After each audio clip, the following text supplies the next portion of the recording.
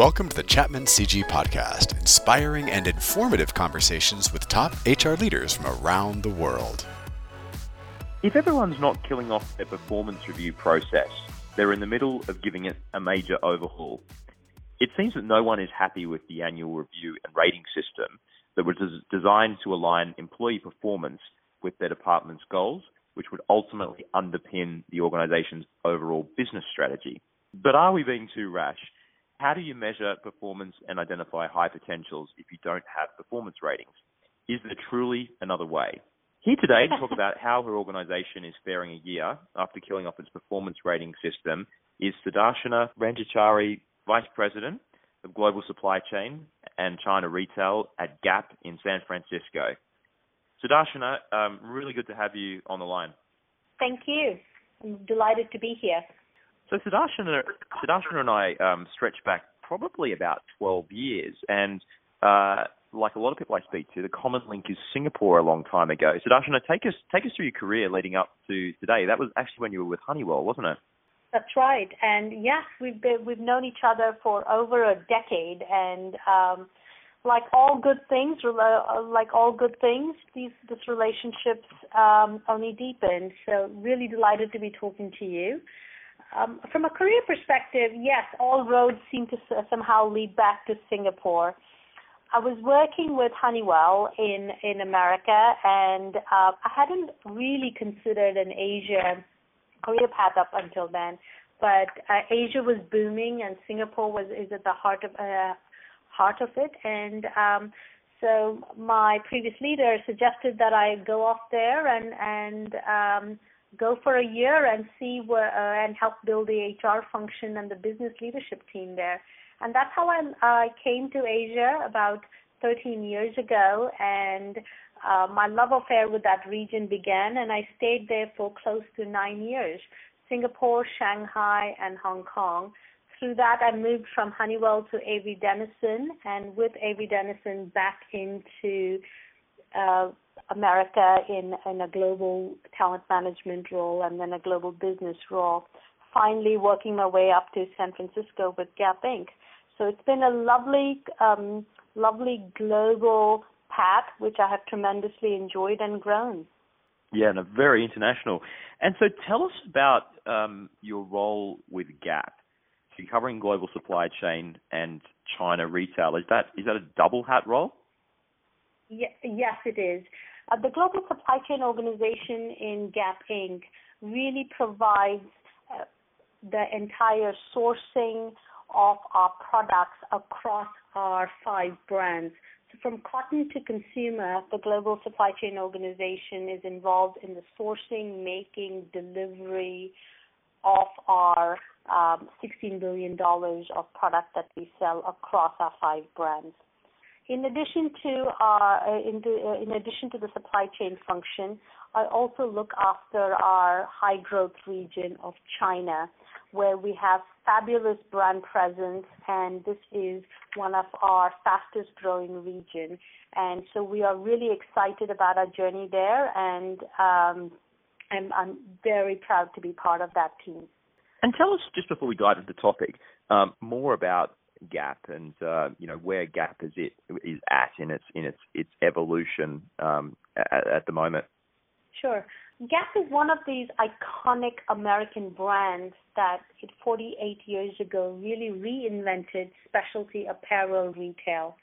Up until then, you could only go buy clothes or denim at Levi's and some retail stores, department stores like Macy's or Nordstrom. But up until then, there was no specialty apparel dedicated to providing the best of best offerings in the marketplace. And so Gap really created a new industry model through specialty apparel. It's a highly diverse company, and in our $16 billion portfolio of brands, we have some iconic brands that really span the entire gamut from value to luxury, whether it's Old Navy, our namesake Gap brand, Banana Republic, which is more of a luxury club, more of a mid to aspirational luxury player, to Athleta, which is our high-performance athleisure category, which, as all of us know, has exploded recently. And lastly, we've got Intermix, which is a truly luxury brand. So Gap is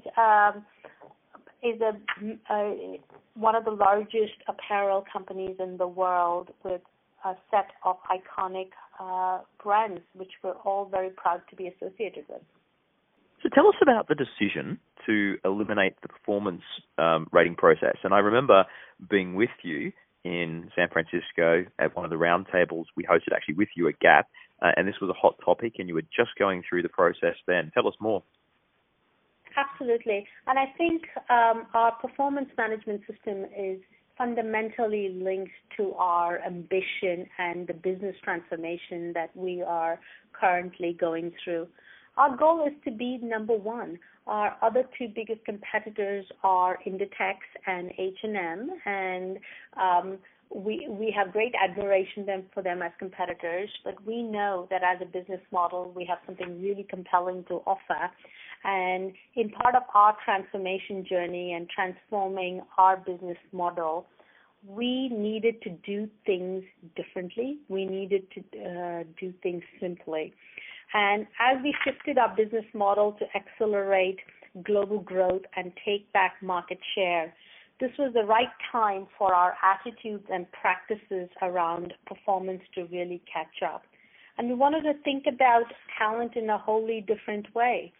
You know, as we all know, it's not just theory, but it's a proven fact that employees grow when placed in an environment where we're given clear and challenging goals. We've got targeted feedback in regular performance-focused conversations, and more importantly, we have opportunities to learn from success and failures.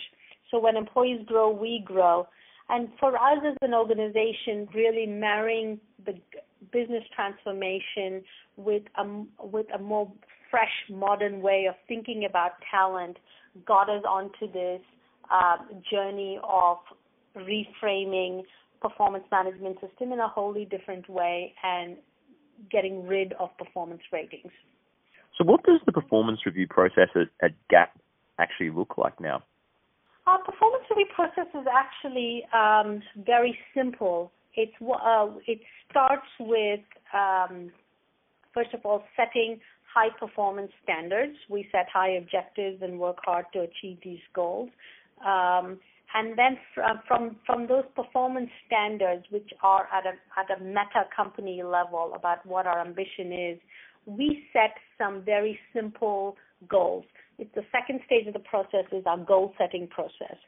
And that's really about setting simple goals at a brand or function level, fewer goals that are focused on outcomes, not tasks, and flexibility to set and assess goals over variable time frames so that it is really a dynamic, engaged process. So that's the goal-setting process, followed very quickly by conversations. We have our performance management system is really based on regular monthly touch-based conversations between employees and managers that allow each other to connect more quickly, respond with more agility to the changing needs of the business, and really then separate conversations about performance from reward and development. And then so each month we encourage our employees to have these conversations. And then once we've done that, at the end of the year, we continue to provide feedback around how we're doing. What we have done away with is these massive performance review write-ups at the end of the year, which document goals that were set up in the beginning of the year, and put in some archaic ratings, 1 through 5 scale or 1 through 10, whatever that might be. So we've done away with that. But where we arrive at the end of the year is whether this person met the high performance standards or did not meet the high performance standards, and how we would have those conversations. Then we factor that into our reward decisions. And again, in the rewards, individual rewards are closely tied to business performance and reaching our ultimate goal. And we do expect our leaders and our people managers to really drive rewards differentiation based on the performance that they've had for their team. And was it hard to switch over to this new process? And, was the utopia what everyone expected? It is hard to switch to this process. And as we said earlier on, as we went into this is going to be a 3-year process. The change management here is a multi-year journey. Year 1 was really helping our organization move away from the bureaucracy associated with performance management. Second, helping the organization understand some of the growth mindset philosophies that drive enhanced performance. So that's year 1.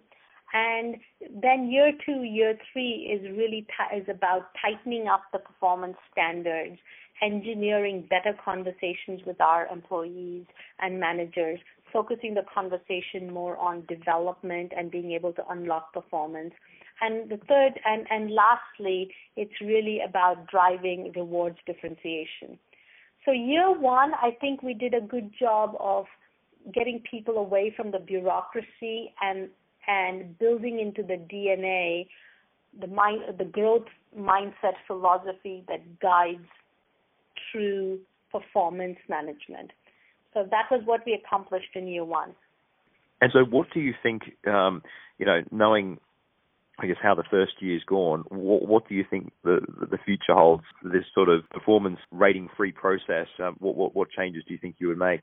I think going into this year 2 now, it's really about getting better clarity on how we set the goals. I think the first year we were a bit lax about how we set the high-performance standard goals, what were the few focused goals for each of the business unit or division. I think this year we're going to be much more laser-focused on having fewer goals and connecting the goals more to individual contribution. I think we want to do a much better job of that. That's number 1. 2 is this dynamic notion of goal setting. I don't think that has yet become the DNA of our organization. As we did set the goals at the beginning of the year, but we always expected it to change over time. I do not believe we have created enough managerial capacity and muscle to help our people leaders have a much more dynamic way of discussing goals through the process. And in that context of dynamic goals, talking about performance from month to month, quarter to quarter, etc. So that's what we would focus on in year 2. Very interesting. And so just zeroing in on the goals, what have you found in your experience have made, I guess, the most practical goals and made the goal-setting process more seamless? Because, you must have observed in certain pockets in the organization or certain leaders it has worked well. What have been the tricks around that? It's interesting. It's probably going to be heresy when I say this. Even though we've gotten the organization away from the bureaucracy of writing tedious performance reviews, poorly written performance reviews, and ratings that don't translate directly into rewards, what's been my interesting observation around goals is the more precise, the more clear, and the more cascaded the goals are via a goal cascade process, the better clarity there is in the organization as opposed to murkiness around which goals. So I would recommend, and it's been my learning, that where I would engineer a bit more prescribed approach and process is around goal setting versus writing up performance reviews and documenting that. Very interesting. And have you done much benchmarking to other companies that have, killed their performance ratings? And what have you been able to learn on this topic, from outside of Gap? And I guess how are you seeing the trend? Yeah. We did a lot of research before we decided to adopt this practice, and there was a lot of commonality, whether it was in the modern tech, in high tech, as well as in pharma, that the engineered performance rating systems were not working. And we were one of the earlier